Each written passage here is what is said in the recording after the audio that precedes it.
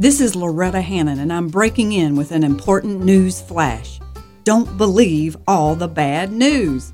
Despite media reports to the contrary, there are still lots of good people on planet Earth and in this town. As of our last report, neighbors are still helping each other. Mamas are kissing babies. More of us are surviving than perishing. And acts of kindness and unity, yes, even unity, prevail. Why the cover-up? Because it's happening quietly in everyday one-on-one interactions. It is invisible because it has no media platform. It doesn't have 1 million views or even 3,000 likes.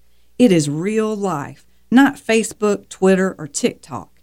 And it just doesn't sell like doom and gloom. Context and perspective can help us see through it.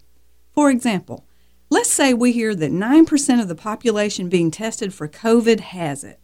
Well, doesn't that also mean that 91% of those tested do not have it? That's context.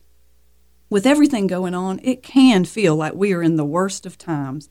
But it makes me want to ask, have you ever read world history? Heard of the bubonic plague?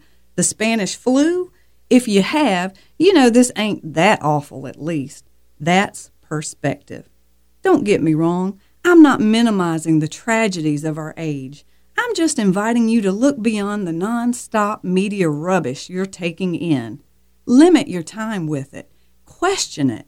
If you do that, you'll see that bad news isn't the only news. Remember, for every mention of the things that subtract from and divide us, there are galaxies of counterpoints, luminous things that add to us and multiply, even though they go unreported.